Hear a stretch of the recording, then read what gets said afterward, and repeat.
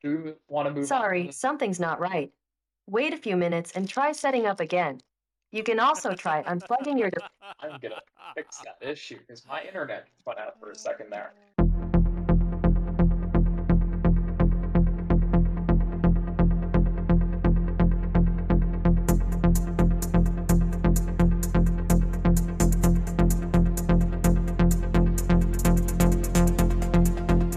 Welcome back, ladies and gentlemen, to another episode of the OSINT Bunker podcast. This week you've got myself, OSINT Technical, and Jordan from Air Intel, who's back with us after a brief time away.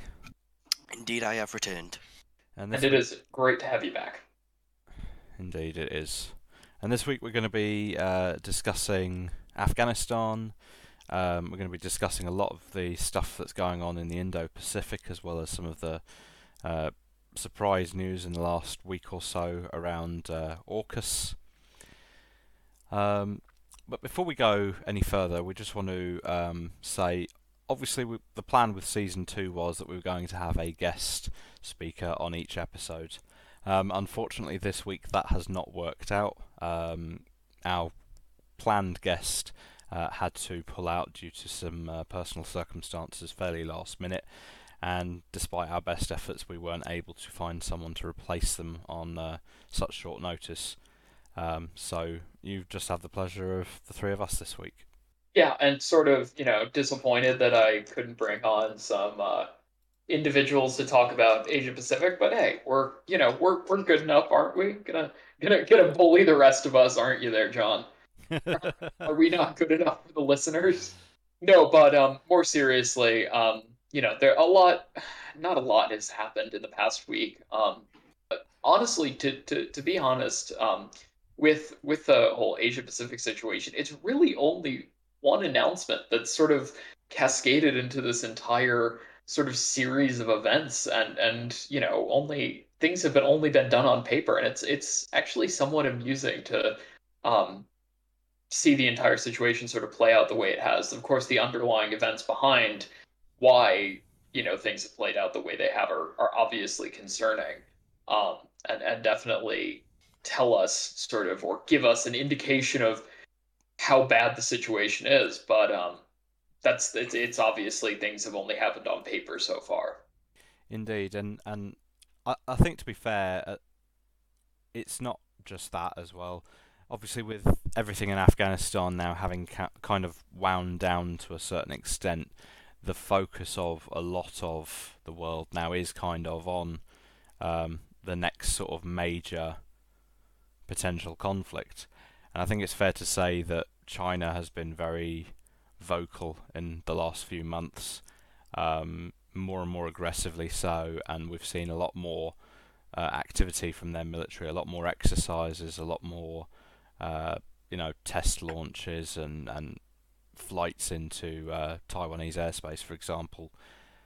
So I think it's fair to say that we've been seeing a ramping up in the Indo-Pacific sort of space for a while, but the announcement by the US, Australia, and the United Kingdom in the last week has certainly sort of brought that into focus for everyone else. Yeah, and definitely, the agreement was more. How do I put this in the best way? The existing Australian deal with France to provide diesel electric submarines was um, not flawed, but more fit the Australian intended political use case of this Yeah, non-nuclear solution that was still possible to go but very far from home. just look at if you're looking at like Australia's non-nuclear thing, for example, because they've gone nuclear, they now can't get into New Zealand waters, for example. Yes, I mean they do operate their subs out of the north of the country, but still, it definitely has caused some chafing, at least, or it will cause chafing once the subs actually go into service. Mm. Um, but those subs, they fit a very unique use case, which was this sort of Australia is in this isolated position where any sub activity actually sort of has to happen far from home in order to support the sea lanes that supply Australia. Um, this nuclear deal allows them to operate far longer on station for further away from the country. And the big thing from that is it's less directly controlling and patrolling their sea lanes and more long-term, potentially offensive operations in places like the South China Sea and near Taiwan. And it's this sort of changing of the abilities of the Australian Navy to operate further away from home. And the US and Britain definitely wanted to take advantage of it and sort of change the skill set of the Australian Navy in that case. But I think like the sub deal is obviously is like because it's sort of the first part of the agreement. It's been seen as it's kind of people are saying the whole agreement is through purely a sub-led the submarine project rather than actually the AUKUS agreement is actually wider technology sharing like Mm. long range strikes as it was mentioned as in this is obviously the first and obviously probably arguably going to be the biggest part of it, but the future potential of the agreement is huge in terms of what they're going to be able to do with with their combined technologies. Yeah, and Yeah, and of course the Australian material is definitely one of the big assets in the deal as well. yeah, and like you say, Jordan, it's worth mentioning that it's not just the submarines. Obviously, at the moment, we've seen in recent months decisions by the UK military, for example, regarding purchase of certain platforms, particularly aircraft, have been somewhat influenced by what Australia is operating. For example, we've seen obviously the order for the E7 Wedgetail. Um, all three of the countries that we've mentioned operate the P8 Poseidon, um, and I understand Lockheed is currently looking at an offering of a variation of the UK and Australia's Voyager tankers for the US military in light of the struggles that have been going on with the Pegasus project. You've also got the wingman, the unmanned wingman system that's on offer that Australia is introducing, and also the UK is eventually going to introduce. Yeah, exactly. Yeah, Boeing Australia has made a lot of progress on unmanned systems and especially unmanned combat systems. And they, of course, have been a bit more open than, of course, some of the U.S. development, but they've definitely made very, very large strides in that front. I think, additionally, though, the Voyager tanker deal was a very unique one, as it sort of indicates the US need to acquire these platforms quicker than was going to happen with something like the KC-46 or whatever future tanker replacement program was going to be. So I believe there's sort of this thinking within the US defense community that there needs to be a quicker acquisition and a quicker procurement process and production process for a lot of these weapon systems and assets, which indicates, and reflects this concern of a, potential conflict in the near future that I think a lot of different defense figures are very concerned about. Yeah, and the thing with the Voyager as well that's interesting is obviously it was once offered to the US. This was quite a number of years ago when the US was trying to replace the older KC-135E Stratotankers, and it was one of the two competing designs at the time, but was ultimately rejected from that competition. So it's Yeah, and interesting. that was Yeah, it's interesting to see that the Americans have now kind of turned around and actually said, well, hang on, maybe we should consider it again. I think it's as time's gone on with the popularity of the A330 MRTT, given the fact the the wide adoption by NATO as a multinational fleet tanker has probably influenced that decision. and additionally, Boeing obviously put pressure on the U.S. government on the lobbying No front in doubt. order to acquire the KC-46, Yeah.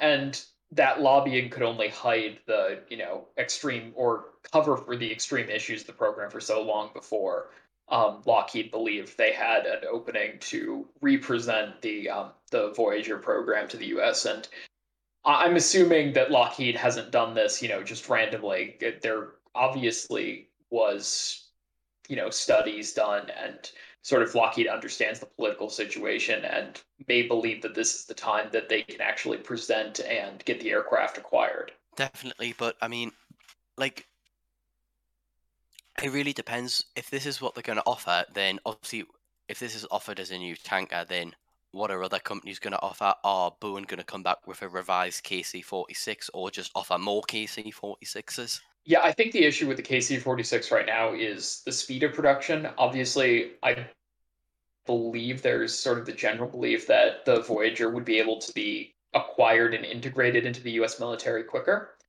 than something like the KC-46. Though, granted, there are some small changes that probably will be made to whatever final presentation, if it gets accepted. There will probably be changes, but um, I think there's this general belief that Boeing is sort of unable to provide the KC-46 as quickly as it needs to be, acquired.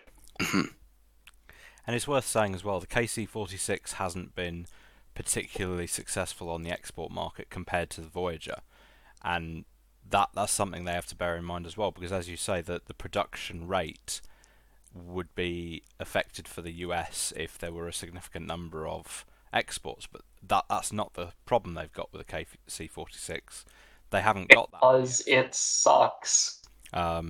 So it's yeah, as you say, it is very, very understandable that the US is looking at other options. Um, I mean, they've always operated a mixed fleet of tankers, haven't they?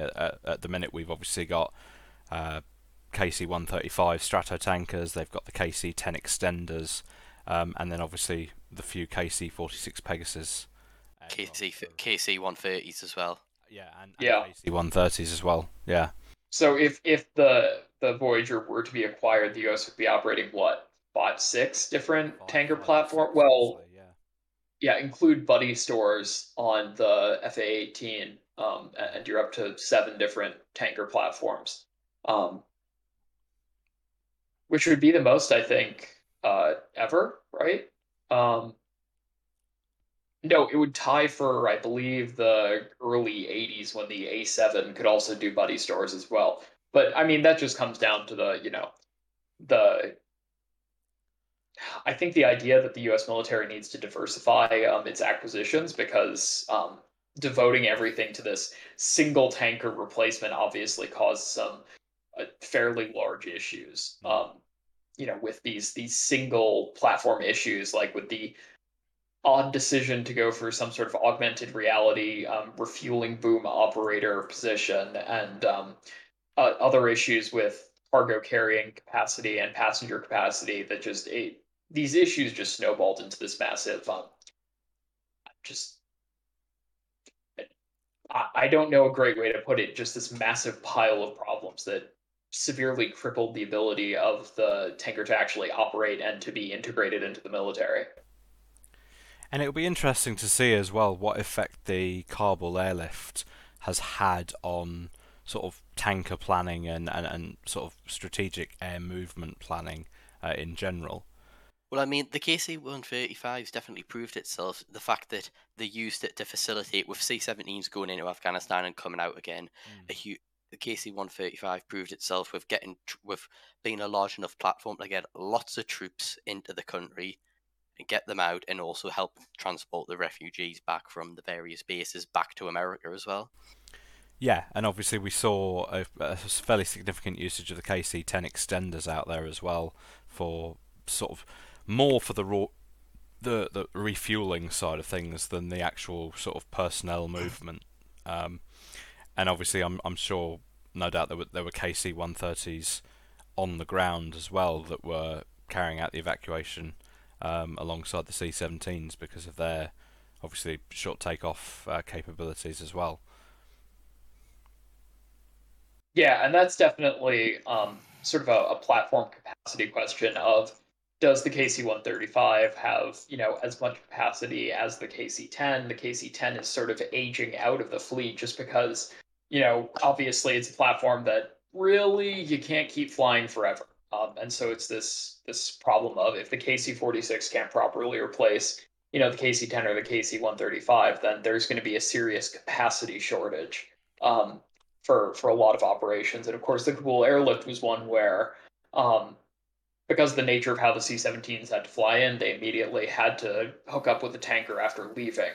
Um, and it was just this, question of, we need something with enhanced capacity that can actually um, that can actually compete and can provide this, enhanced tanker a solution. And the main thing is that, I mean, the U.S. Air Force, the U.S. Navy, all operate off tanking capacity, Mm.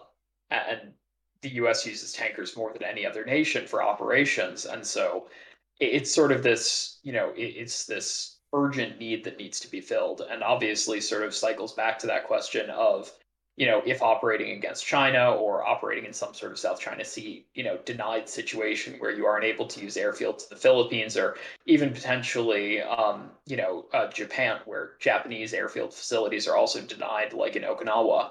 The need for tankers grows even larger, and the need for long range tankers as well. Continues to be a bigger and bigger issue. And as the KC-46 isn't able to fill that role, you're going to see, of course, presentations like the Voyager move in and be more competitive just because they're able to, gear up and create more tanker capacity as quickly as possible. Yeah, and that's something that Airbus has gotten fairly good at as well, because it's worth mentioning it's not just Voyager. A lot of the European operators of the Atlas, for example, the A400M Atlas, have been looking at the tanker capabilities of that aircraft. Well, at the minute, the French have got theirs cleared for helicopter refueling, and I know that for a fact. Yeah. And I know the Germans have got theirs refueling, and it was doing trials with the Swedish Gripens this week, I believe the Germans were. Mm. And that's potentially something that the UK could look into in the future as well. The UK's ones would have to be purely helicopter refueling, as they could not refuel anything fixed wing with their aircraft with the 400.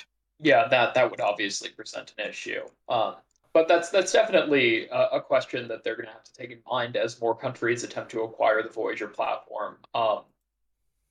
And I guess we'll see sort of into the near future what type of capacity or production capacity Airbus is able to keep up with, which is certainly going to be an important thing.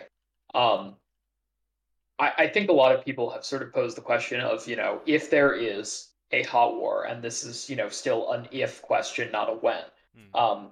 but may become a when question, as tensions continue to raise. Um, the production abilities of the West versus China to produce, to acquire, and then to field advanced systems in some sort of hot war where there's a high rate of attrition. Um, that is a super big question facing Western countries right now, where China is able to gear up production of stuff very quickly, and that's certainly a potential risk in any sort of conflict. Yeah, and I think it's fair to say that the Chinese transport fleet has been probably one of the most overlooked aspects of their military growth. But it's probably one of the more astonishing sides of things as well. They pretty much have their own version of every Western military transport aircraft at this point, don't they? But they've got their own version of the C-17. They've got their own version of the Atlas. Um, they've got their own tankers and heavy lift helicopters as well at this point.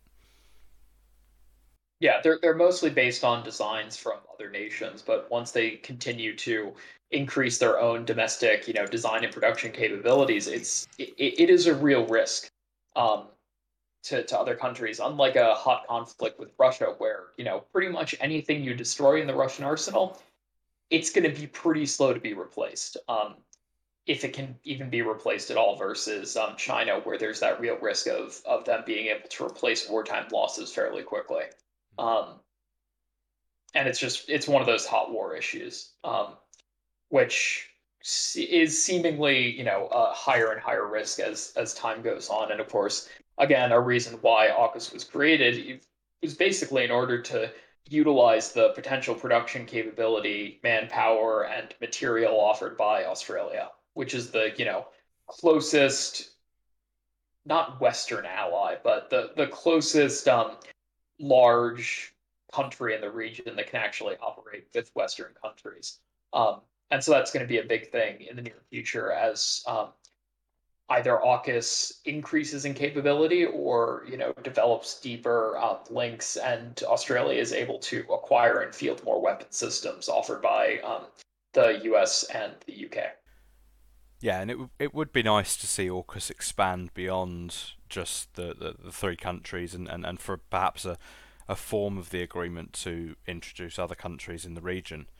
Well, Um, I think AUKUS is perfectly positioned to integrate and work with the Quad, given the fact that already the United States and Australia are members of that. yeah. Yeah, just put India in it already. I know Indian representatives will actually be in DC for a quad, or is it New York? It's in the US for a quad meeting this upcoming week. So we may see some progress on that, especially as China puts more pressure on India, both militarily and economically. We see more tension sort of ratchet up between the two countries, which does leave this big opportunity for the US, the UK, and other countries to sort of swoop in and develop relations. We saw France do that with a meeting with Australia or with Indian representatives this past week. Um, and so we're probably going to see that continue to develop in the future as India becomes this, not dyad per se, but this opposing force to the Chinese influence in the region. And then while I mentioned France there, I think we should probably at this point pivot to the not amusing. I won't say amusing because that would be offensive, but the The interesting meltdown by France over the loss of the naval group contract with us, or I'm not contract, but agreement with Australia to develop diesel electric long range I submarines. mean, I get why France are angry, and I mean, like every country would be entitled and perfectly have the right to be angry and upset at losing the deal. But purely from my perspective, I don't think the recalling of the ambassadors is actually helpful to the situation. no. Oh, not it's not just that, but they're going after everyone. They're going after Switzerland. They're saying that the UK has become a puppet of the US, which is definitely some 1960s level rhetoric there.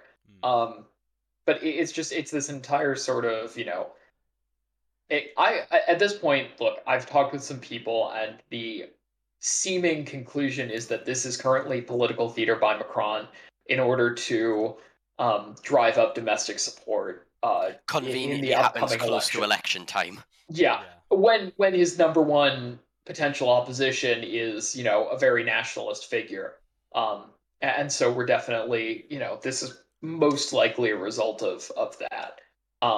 But even something like that could cause longer term damage, especially because public statements have weight, and can potentially cause diplomatic fractures, and that's certainly a risk. I think it's fair to But say it's not been the whole of, sort of the French politics and sort of companies that have been just outlandish with some of their responses. I think it's fair to say that the most reasonable reaction that I've seen to the loss of the contract actually came from the French firm Naval Group's own Twitter, um, pretty much the day after the AUKUS announcement. Their sort of response was one of, you know, sadness at losing the contract, but a recognition that, that's not the end of the world, and that the agreement and the understanding between France and Australia is still there, and so on. Whereas you've then had politicians and various other figures turning round and effectively almost making it sound like France has been, stabbed in the back, or left on its own in some sort of wild disaster. yeah, whereas this was, and I believe the naval group acceptance of the situation was the most understanding because they knew what had happened. I mean, they weren't able to present the original conditions of a deal. They had outbid other countries like Japan and Germany over on the initial contract. because they were able to offer, a $50 billion deal with 90%, of the stuff produced domestically in Australia. And then they come back this year with a final deal that, after years of talking with the Australian government, trying to work out an appropriate platform, they come back and offer this $90 billion deal with a non-binding agreement to produce up to 50% of the sub domestically in Australia. And so, coming back with an agreement like that definitely hurt Australia, I believe, and caused and sort of drove them to sort of look for these other potential options. And they settled on this fairly extreme one, which was developing a nuclear powered submarine. Um, and sort of that's how bad that second deal was, with Naval Group, was that Australia decided to go nuclear, Mm. not weapons propulsion. There's a huge difference. And I don't know if we want to discuss briefly as well, while we're on the topic of France and Australia and this submarine situation. Um, Obviously, the announcement came somewhat as a surprise to all of us on the evening it was announced, but as much as 24 hours earlier, um, there were indications of it in Australian media. Um, and I think we all kind of took what we were reading to start with a pinch of salt, because it did seem a little bit out there and a little bit of a shock at the time. I don't know if you guys want to comment further on that. Well, because it I got mean, it was pretty much with any deal like that, there's going to be a certain amount of leaking beforehand, and maybe not even leaking so much as, people putting out, bits of information in order to lead the story in the right direction.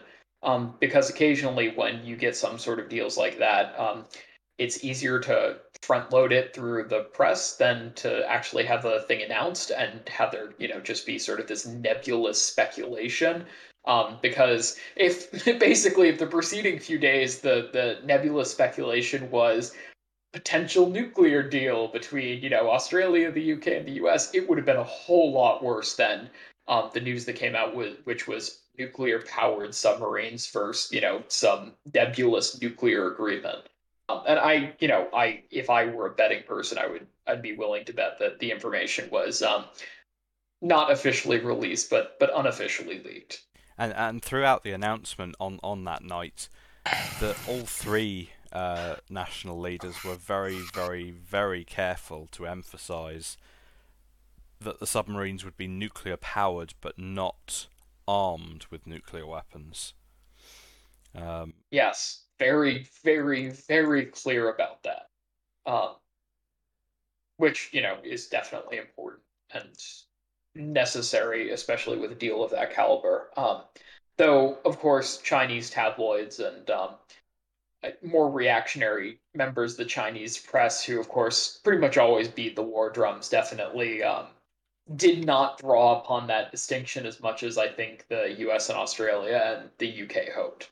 Russian elections. Hey, let's talk about that for a second, because yeah. that's definitely not going to take too long. The polls aren't back, but it's pretty clear who's going to win.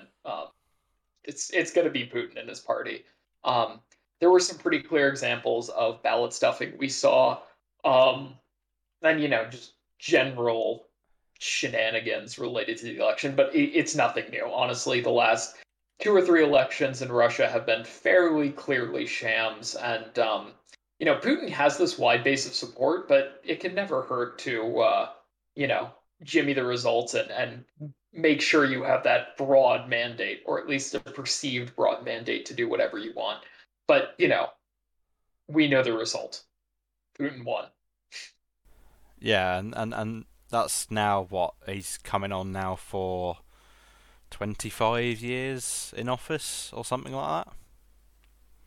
I'm trying to Uh, remember exactly when he Well, it started. depends whether or not you include that period where he switched over To being prime minister. to being prime minister, and Medvedev became president. So whether or not you include that, which he was de facto um, president, while Medvedev was de jure president. So it was this sort of this whole situation. But he changed the constitution, so he doesn't have to do that again. Um, but it's this whole situation of Putin has this very strong power base within Russia, whether or not it's legitimate or illegitimate, that doesn't really matter. He can do whatever he wants to. Um, and that's definitely a big question and a potential. I mean, it's not a concern. It's just a known factor. Putin gets to operate in the way that he wants to. Hmm. Period. End of story. There's nothing else to talk about on that. Um, it's just it's this sort of very set, reality of the situation. There's really nothing else that can even be talked about.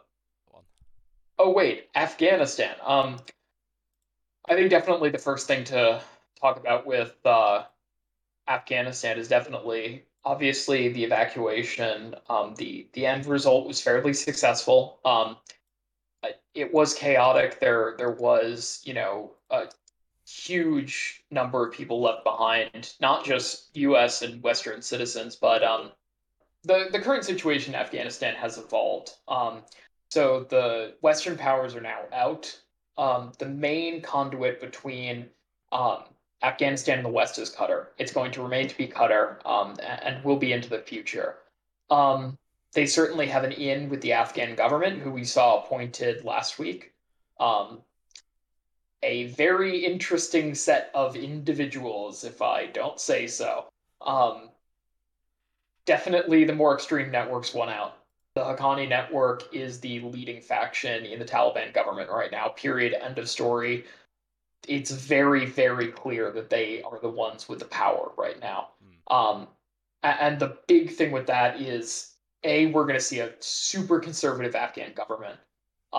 And the members who we saw appointed are all very conservative clerics. A number of them are from the previous Afghan government, and a very large portion of them fought um, in the conflict over the last 20 years. So that's something that those are the parties that we saw won out, and those are the guys who are now, and I say guys because it's, again, an all male cabinet. Um, and those are the guys we definitely saw won out in this, competition, in this power struggle. There were some factions who were the ones who pushed for some hardcore peace at the Qatar negotiations, with some sort of transitory government with the previous Afghan government. Those guys have mostly been pushed to the side. A few still have roles, but they're mostly on the sidelines right now. Hmm.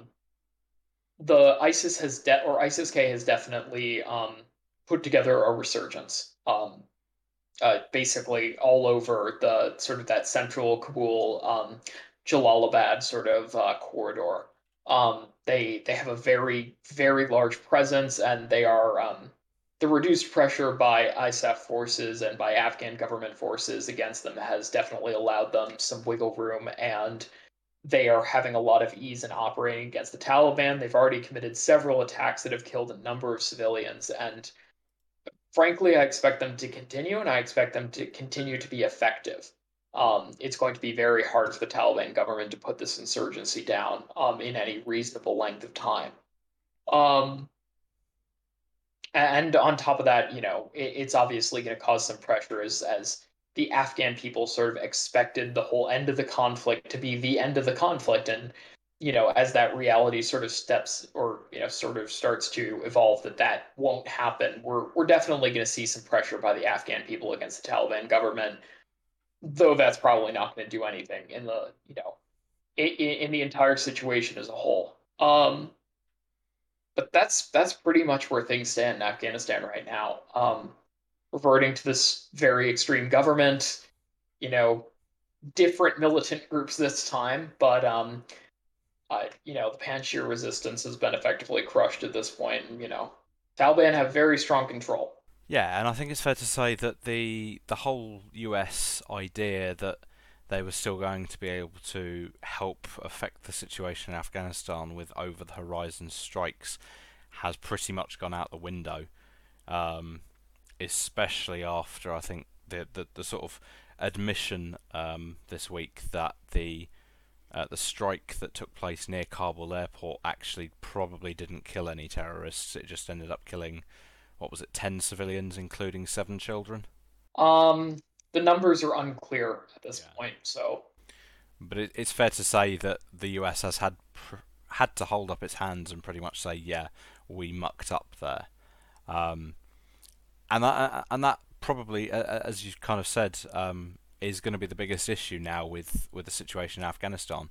The fact that the US does not have boots on the ground, whether that be uniformed boots or more so the sort of intelligence sources on the ground, the US cannot really keep as close an eye on what's going on, particularly with ISIS, and obviously Al Qaeda potentially resurging as well.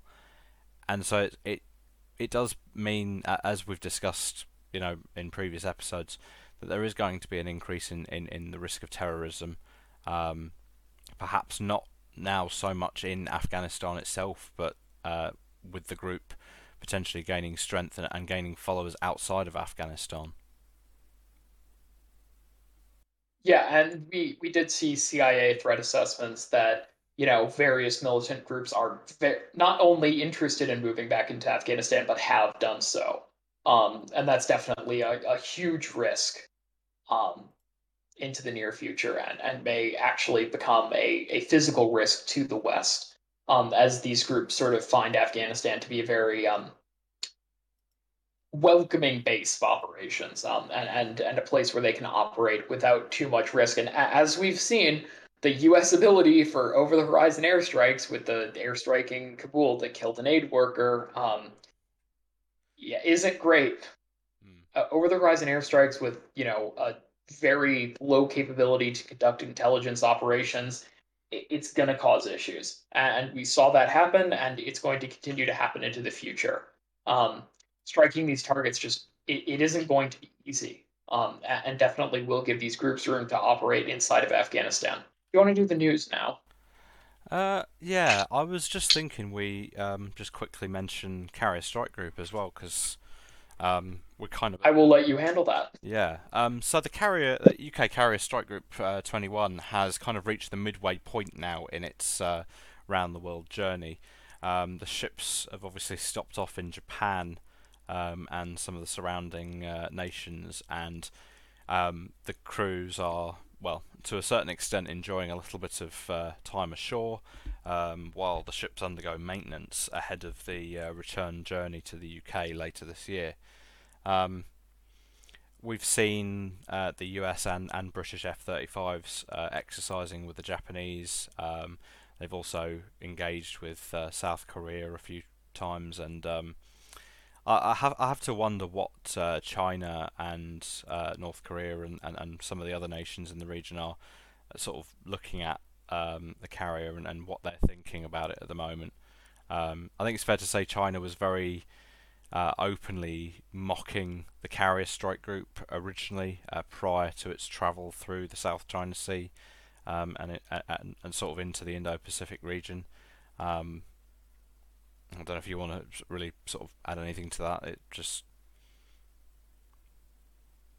Pranked China. No, but to be more serious on that, China definitely does perceive that as a potential risk. Obviously, the ability for more U.S. and UK combat aircraft to operate close to their shores is definitely perceived by the Chinese, both the public and the government, as this risk to their sovereignty or their ability to project their sovereignty.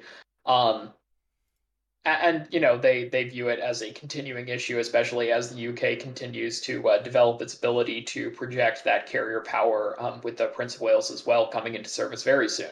Mm. Um, and that's definitely something that we're going to continue to see evolve. I think I've said the word evolve too many times this episode, but right, this is a wait and see week, as we've definitely experienced. This is more of a week to look back at the things that have happened in the past and what's happening in the future. And as things continue to evolve, we'll see. We'll see what happens basically, and we'll try to take an assessment of things as they're happening and sort of the different events and the public reactions, and of course whatever private reactions we can get, um, which is definitely important. Yeah, and I think it's worth, while we're on this topic of sort of Japan and the UK carrier strike group as well, just sort of maybe discussing the events of the last 2 weeks, with South Korea's submarine launched ballistic missiles, and then obviously North Korea's train launched ballistic missiles. Because um, I think it's fair to say the South Korean sub launched missiles were perhaps more of a surprise to folks than anticipated. Um, it's been no secret that for a while South Korea has been developing its own sort of ballistic missile design. Um, but I think the test launch the other day kind of took people rather more by surprise than I was expecting, certainly. I wouldn't even say the train launched one was the big one. The big one was the cruise missile, which basically the nature of a ballistic missile makes it very easy to detect post launch and during its terminal phase. Super easy to detect, to identify, and not to shoot down per se, but definitely easier with the number of anti-ballistic missile systems in the region to lob a large number of interceptors at the few missiles that North Korea has and the even fewer nuclear warheads.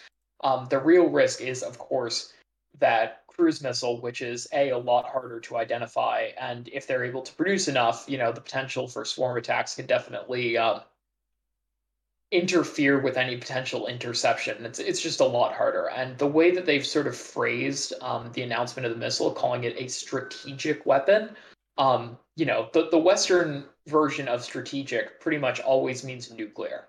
And if they're using that same terminology, it means they intend to put a nuclear warhead on it, which again just gives it this very large risk case. And it's definitely an asymmetric attack vector that's different than their normal, artillery and their ballistic missile capabilities. It's definitely a change.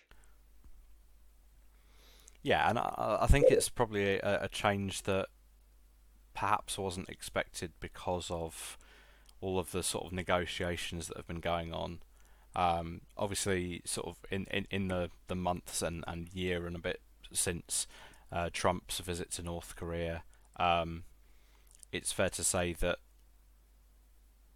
sort of diplomacy between the North and South has expanded. We've seen active efforts by the South Korean President Moon to try and sort of reach a mutual agreement with Kim Jong Un, and to a certain extent that seems to have had some progress. Obviously, it's done nothing to prevent North Korea continuing to develop new weapons and continuing to expand its ambitions, particularly as you say with nuclear weapons. Um, but I think it's interesting that the timing of it all as well, particularly when South Korea's relations with Japan are not necessarily as good as they have been in the past, and then obviously as we've mentioned earlier in this episode, the advent of the AUKUS agreement as well. A part of me suspects that any future expansion of AUKUS will have to sort of weigh up what the diplomatic situation between South Korea and Japan looks like at that stage. Um, Yeah, the relationship is a weird one, fraught with, 1,000 years of history, and they do have these common enemies, which has driven them closer together in recent years. So, we'll see. we'll move on to the news stories and wrap it up, I believe. Gotcha. So, um, this evening we have breaking news that a US Navy T-45C Goshawk jet trainer has crashed into a neighbourhood in Texas. Although both crew members are alive, they have both been hospitalised, and although the pilot is believed to be in a reasonably good condition, the backseat operator at the moment, the condition is not known. Further information from the US Navy is not yet released. Kazakhstan has become the latest export customer for the Airbus A400M Atlas. In a surprise announcement earlier this week, Kazakhstan announced that they would be purchasing two of the aircraft for their air force. Um, I think it's fair to say that other than the countries that were originally involved with the A400 project, Malaysia and now Kazakhstan are the only sort of export customers for the type. Um, it's interesting as well that Kazakhstan has picked the A400, particularly in light of the fact that a lot of Kazakhstan's equipment at the moment is of Russian origin. Whether that indicates anything about Kazakhstan's relations with the West, I don't know.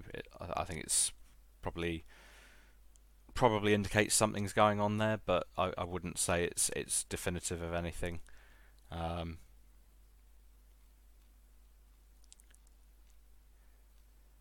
Yeah, and that's definitely something to watch for.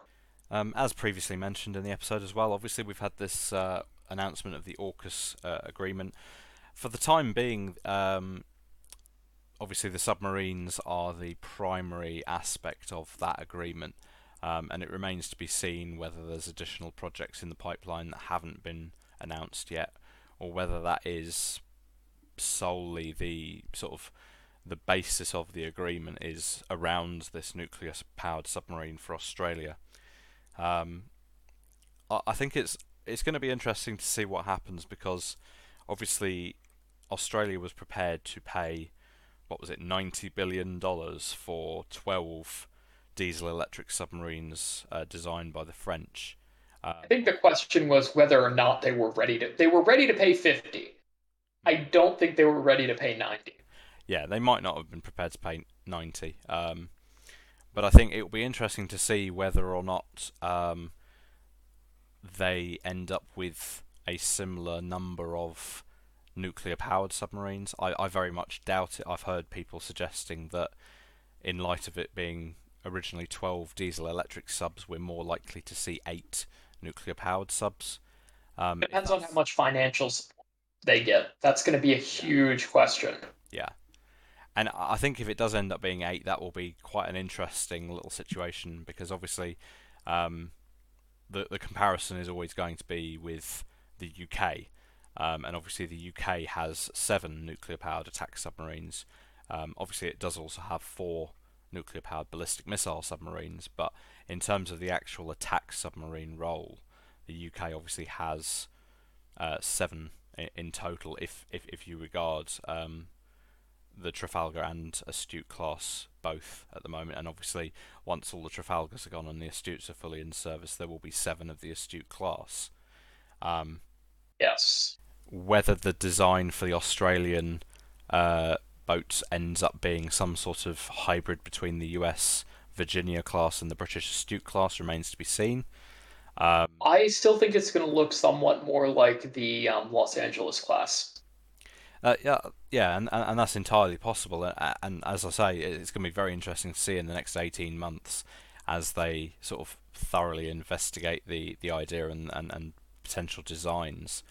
And to be honest, I believe there is there is a chance Australia may actually end up acquiring a few Los Angeles classes um, to serve as either trainers or to serve as, early testbed vehicles or testbed craft to begin training that fleet or to begin training that crew because currently they do not have enough crew to even service 8 larger nuclear submarines. They just don't. Yeah. And so they definitely need to improve that first. And I think it's going to be interesting as well to see whether or not this design ends up incorporating some of the sort of design processes that are being used for the Columbia class submarines that the US Navy is developing at the moment, and obviously Britain's astute replacement, the SSNR project design as well, which I think for me the thing I'm wondering is how good a design is this going to be, and potentially are we going to end up seeing a an Australian submarine that is more capable perhaps than the US and British designs that are currently in service. In which case, will the US and will the US and the UK help Australia develop a next generation submarine that they then potentially also end up building themselves at a later date?